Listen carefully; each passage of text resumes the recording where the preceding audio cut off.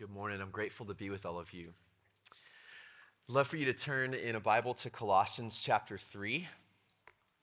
Colossians 3. It's after Philippians, which is after Ephesians. Some people use the shortcut General Electric Power Company.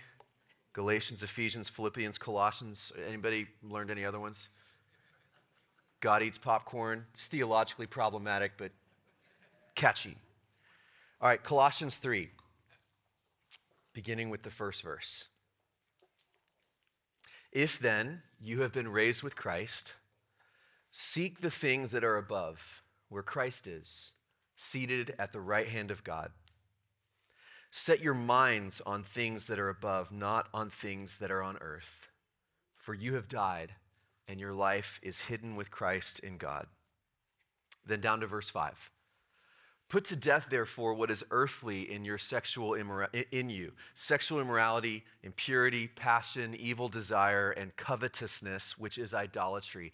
On account of these, the wrath of God is coming. In these you too once walked when you were living in them.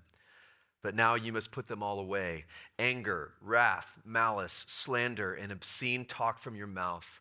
Do not lie to one another, seeing that you have put off the old self with its practices and have put on the new self, which is being renewed in knowledge after the image of its creator. This is the word of the Lord. Thanks be to God. We're starting a series on the 7 deadly sins: pride, envy, anger, sloth, greed, gluttony, and lust. Aren't you excited about this? And we're looking for volunteers to give their testimony each week, just to kind of help us understand each of these, if anybody's interested. Now, where did these come from? Because the 7 deadly sins are not laid out like that in the Bible. Well, it takes us back to a Jesus follower in the 4th century whose name was Evagrius Ponticus. And one day he decided to leave everything behind and walk into the desert in Egypt to flee from the wickedness of the world. He wanted to find freedom from sin. And what he found after all those months and all those years in the desert was that the evil out there came along with him as the evil in here. And Evagrius would later write about the 7 deadly sins, which became this formative way that the church has made sense of sin for 1,500 years. Now, the question I'm sure a lot of you are asking is, why focus on something like the 7 deadly sins? Isn't that kind of a downer? Isn't attendance going to drop? And shouldn't we focus on grace and love and, things like that? Well, for one, our culture has a way of glamorizing these vices and even making them almost like flaunting our freedom. And you can go down a dark hole of Google searches with this. Books that have been written about how to get the most pleasure out of the 7 deadlies. Advertising agencies who pitch these creative marketing schemes around the 7 deadlies. On Amazon, you can buy color-coded wristbands to flaunt your fatal flaw. So that depending on how you're feeling that day, what kind of vibe you have getting out of bed, you can wear a yellow wristband if you're feeling kind of gluttonous, or red on wrathful days, or green. What do you think the green wristband stands for? Trick question. There's 2 shades of green: for greed and envy. I'm not making this up. $13.95 per wristband. Next day shipping. There's a collection of wines called the 7 Deadly Zins, for those of you who like Zinfandels. Then there's this voice of disregard that sort of sees the 7 deadly sins as so primitive. Like, why would we want to go back in time into the dark days of religion with Dante's Inferno? One philosopher, Robert Solomon, mockingly writes in his book, Wicked Pleasures, and I quote, "Among the man-made evils in this world, the deadly sins barely jiggle the scales of justice.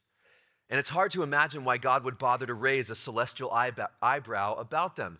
In other words, why they would rate as sins at all. We are still left with this odd portrait of a God of infinite concerns being bothered by a bloke who can't get out of bed, sloth, or takes one too many peeks at a naughty playboy, lust, or scarfs down 3 extra jelly donuts, gluttony, or has a nasty thought about his neighbor, envy." So that's kind of the voice of mockery But then on the other extreme end, you come across preachers and sermons that seem to have cut all the grace out of it, and it's just this giant crushed by guilt kind of thing. And maybe you grew up in a church like that, and so maybe this is making you a little bit nervous today to see on the cover of your worship guide the 7 deadly sins. So for the next few weeks, we're gonna try and chart a course that both takes sin seriously, deadly serious, but without making this some kind of moralistic wallowing in guilt fest, but always with this singular eye toward the freedom that God has already purchased for us and longs for us to experience with him. So starting Ash Wednesday, this coming Wednesday, and for the next 7 Sundays leading up to Easter, we're gonna look at each of these 7 deadly sins. But the way I wanted to begin this is really reflecting on the nature of sin itself. So if you were hoping that we were gonna dive right away into, gluttony or lust, you're gonna have to wait till next week for that. What I wanna do is offer a kind of framework for thinking rightly about sin, because there's so much confusion and it's easy to get off track with something as tricky as sin. So a biblical framework, it really grows out of the Apostle Paul's understanding of sin. He's the greatest theologian, second only to Jesus. So 5 parts to this framework, and we're gonna save the best for last. Okay, 5 parts, the best we'll save for last. First is this: sin is deadly serious business. Now, the writers of Scripture have all kinds of different words and images to describe sin. It's kind of like locals in Colorado have all kinds of words to describe Texans who take over their ski resorts during the winter. I'm not sure if they have all kinds of words, but the Bible has a lot of words for sin. Wandering off the path, missing the mark, broken, blemished, impure, enslaved, owing a debt. But one thing that's true of all these words and pictures in the Bible is they're deadly serious. This is life and death. Sin can destroy us. Now, maybe that's stating the obvious, but I'm not so sure that it is in our day. You ever notice, and maybe some of you who've been around longer than me will recognize this more than I can, but have you noticed how the language, the vernacular around sin has kind of shifted over the years? Like, we used to be more comfortable even just with that word sin. And some of you I know grew up in churches where it was 2 syllables, sin, maybe even 3 syllables. But these days, we often kind of speak in terms of deficiencies or errors in judgment or sickness, or we use a lot of therapeutic language. In fact, pretty much the only time we actually hear words like adulterer and cheater and slanderer outside the Bible is if it's on some like Netflix period piece, right? It's from another era. Even in the church, sometimes the way we talk about sin is actually more like this: what is the acceptable level of sin in my life where I'm kind of keeping safe out of the turn or burn zone? And for the most part, I'm going to be okay in terms of my sin quotient.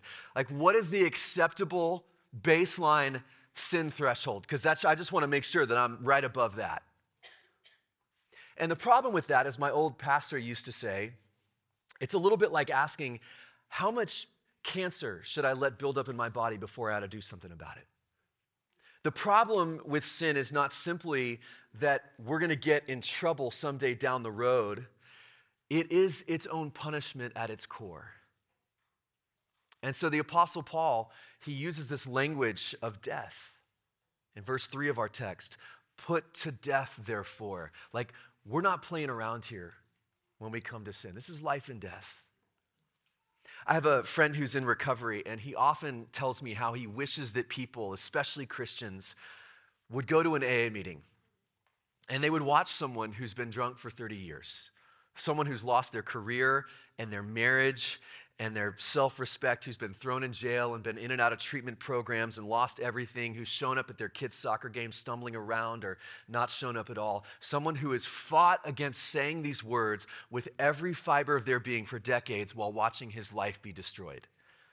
And then to watch him sit down in a room full of other drunks for the first time to say the words that feel like death, but that actually bring him into new life.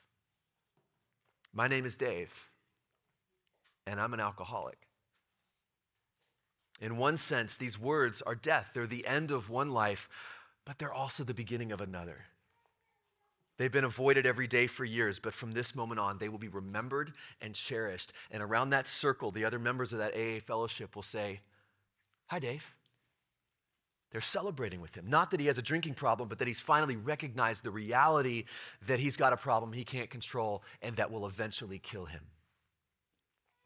You know, every week we have this practice that Ramey just led us in that we call confession. And I wonder if we were to get this like really correct, it would sound a bit more like, "My name's Dave and I'm an alcoholic." Like it would carry this same life and death weightiness. The problem is, "My name's Brian and I'm a sinner," it just doesn't seem to pack the same punch that it once did. Like there's not this gravity in saying it and owning it and going public with it. And I wonder if acknowledging our sin, that it doesn't seem to carry the same gravity of that circle of alcoholics. Because a drinker who says those words understands that once they say it, in light of God's grace, everything in life is about to change from here on out. Right? In church, we say, "I'm a sinner," and we think that because of God's grace, nothing in my life has to change. Do you see the disconnect there? So that's the first part of this framework. Sin is deadly serious. Then a second part to help us think rightly about sin, one way to look at this is that sin at its core is believing a lie. It's believing the lie that you're not really that sinful. This denial that goes all the way back to Evagrius going into the desert, that the evil out there is actually the evil in here. This is how Tim Keller puts it. He says it's not fatal to be a sinner. It's not being a sinner that's fatal, according to the scriptures. It's the denial that you're a sinner that's fatal. Do you see the difference there? So to use that parallel, again, not because it's worse than anything else or like higher up on the list, but it's just, it can help us to see. It is not fatal to be an alcoholic. Plenty of people who deal with alcoholism are still leading productive lives. What's fatal? It's being an alcoholic and denying that you are. That's what leads to destruction. Again, it's just a metaphor, but to take it a bit further, there's something about the evil of alcoholism or of other forms of addiction. There's something about the very nature of them that puts this force field of denial around you, this force field of lies that protects itself from the truth. And we'll talk more about this in the coming weeks, how the evil one, our enemy, the devil, how this is his trademark. He deals in lies, and he wants that force field to keep you from seeing what is right and what is true.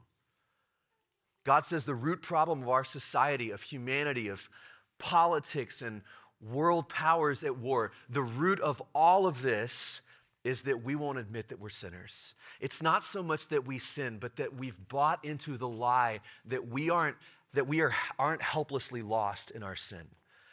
And that's not the same thing as saying, "Well, I'm flawed. To err is human. We all make mistakes." No, that's different than admitting you are helplessly lost in your sin, that you and I, and even the cute babies that we baptize in this church, one day they're all going to grow up and we are all capable of tremendous, profound evil. And isn't that the great lie of the Enlightenment? The Enlightenment experiment. For centuries, in the West, these great thinkers have said, when we can finally get past all that superstition and whatever of religion, finally we can bring a rational approach to the problems of this world, and then we can finally overcome poverty, and we can finally defeat hate and war and racism and every other societal ill. Really? You see, it all begins with this idea, this lie. We're not really that bad. We're not sinners. We're fundamentally good, and we just need to tap into that. Now, of course, better schools, better laws, better social structures, of course they make the world a better place. Thank God for that. But they cannot solve the evil that is inside each and every one of us. By the way, if we believe this, if we truly allow this to sink in as followers of Jesus, we should be the least defensive people on the planet. When someone criticizes us or calls out something they've been seeing in your life, Like, even if you don't yet see it, especially if you don't yet see it, we should be the most willing of all people to say, well, maybe you're right. Maybe I should take a good hard look inward, because even if I don't see it right now, I know that I'm capable of evil. So at its core, sin is believing a lie about the reality of how things really are. So here's another part of this framework. Yes, this is a series about sin, but make no mistake, sin should never be the first and last word about you and me. Life with God begins and ends with love. Our belovedness is what defines us, not our brokenness. Another word that's bigger than sin is freedom. And this is really going to be a series about freedom. John Ortberg talks about how inside each of us is this closet called shame. And in that closet, we hide the things that mortify us. Secret addictions, sexual sins, big lies, something we've stolen.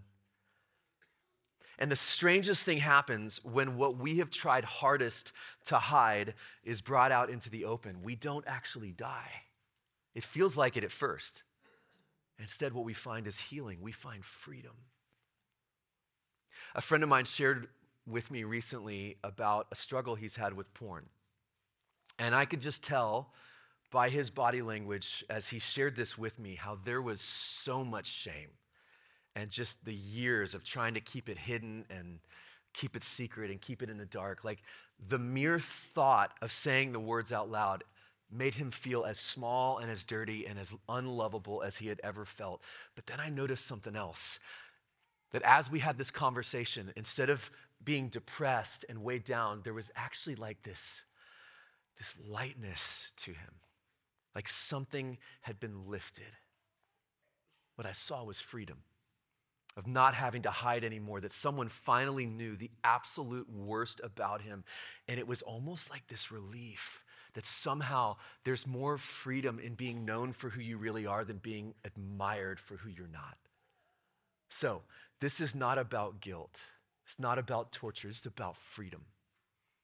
The first time an alcoholic says those words out loud in the presence of other alcoholics, it feels like death, but it only leads to life and freedom. Sin is never the first and last word. All right, fourth part of this framework. Can I keep going? I got two more. Okay, fourth part. Overcoming sin is not accomplished by trying harder. Trying harder is never an effective strategy for sin management. And we're going to come back to this over and over in this series. It's not about trying harder. If you try to stare down and go after sinful habits and the spiritual forces of darkness and evil in this world with willpower alone, good luck. Trying harder on its own is not a strategy for overcoming sin. Now, that doesn't mean we just sit on our hands. We are not passive robots in this. Transformation is not yet available on ChatGPT or whatever it's called. But we never forget that overcoming sin is ultimately a gift of grace. Now, we get to respond to that grace and participate with God in moving toward freedom. And so in the New Testament, we often find this journey toward holiness described with both active and passive verbs. So that the Apostle Paul can say, make every effort, even as he says, be transformed. Active and passive. Even in our text, Paul says, you have been raised with Christ. Your life is now hidden with Christ. You didn't do it. It's a gift, it's grace, but you're not passive. So Paul says, therefore, set your hearts on things above. Therefore, set your minds. Therefore, in light of that gift, put to death your sinful ways. It's not about trying harder, but joining with God and participating with his grace. Does that make sense? Sin is so just to recap here, sin is deadly serious. It's believing a lie that I'm not really all that sinful, but it should never be the first and last word about us. And overcoming sin is not accomplished by trying harder. But there's one last part to this, and we've saved the best for last. This is the good news about sin. And as Darrell Johnson reminds us, It's good news, not good advice, right? The writers of Scripture never give us good advice without first giving us some good news. And here's the good news. We do not have to sin. We do not have to sin. We all do, and we all will in one way or another, but we do not have to. Why? Because Jesus has done something to sin. Not just about sin, he has done something to sin. Something happened 2,000 years ago that changed the reality of sin. Before the life, death, and resurrection of Jesus, sin was present and at work in human life in one way. After the life, death, and resurrection of Jesus, sin is present and at work in our universe in a different way. It's not gone, as we all know all too well, but something has happened to sin. Its place in the world has been altered forever, and it's been altered in the direction of freedom. The good news is that sin is not what it was before Jesus died and rose from that grave. Yes, it's still here, and it's still destroying lives, but it's not what it used to be. Another way of putting this, sin doesn't have the kind of relationship with us that it once had. It no longer has the kind of claim on us that it once had. Look at verse 3 in our text. It's these three simple words. For you died. How? Like, in what sense did we die? We died to sin. Paul loves this phrase, we are dead to sin. 3 times in his letter to the Romans. Elsewhere in his letters in the New Testament, Paul loves this phrase. And here's what it means.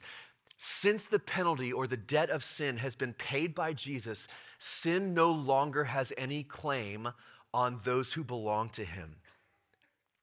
So let me try just to illustrate this. Let's say that you owe $10,000 to the Bank of Texas.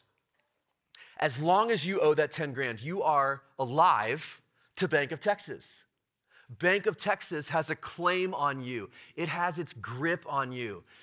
And I love Bank of Texas, okay? Don't get me wrong, but it's just an illustration. But once that debt is paid, Bank of Texas has no more claim on you.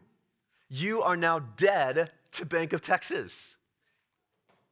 Or let's say that I owe $15,000 to the IRS, right? And don't get me wrong.